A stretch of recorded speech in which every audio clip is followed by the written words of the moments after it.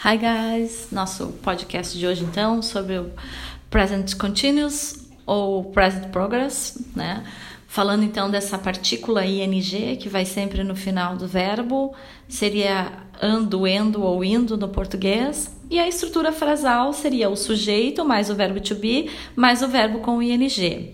E é uma situação momentânea, né? No momento da fala que está acontecendo.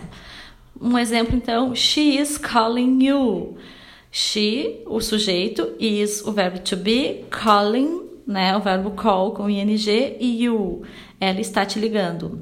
Outro exemplo, we are talking now.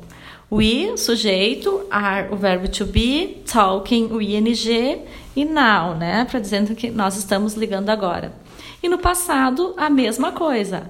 I was studying yesterday. I was, I sujeito, was verbo to be no passado, studying, estudando, verbo ing, e yesterday, ontem, se remetendo ao passado.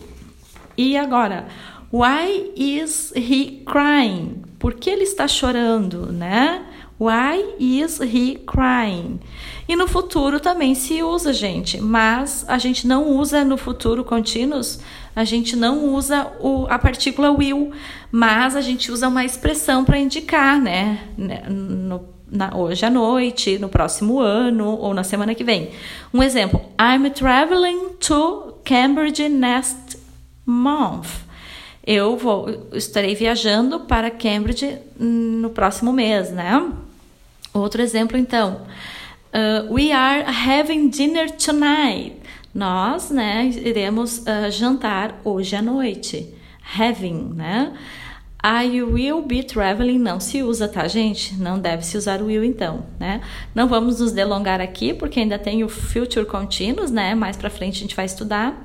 E só para reforçar, então, mais uma frasezinha. We are starting a new job next week. Nós estaremos começando um novo trabalho próxima semana, né? Então, era isso, pessoal. A partícula ing é como matemática, tem formulazinha, né? Então, é o sujeito, o verbo to be, o verbo com a partícula ing, né? E mais o sujeito, então, tá? Então, para relembrar, mais uma vez, sujeito, mais o verbo to be, mais o verbo com ing. Nos vemos no próximo podcast. See you. Bye, bye.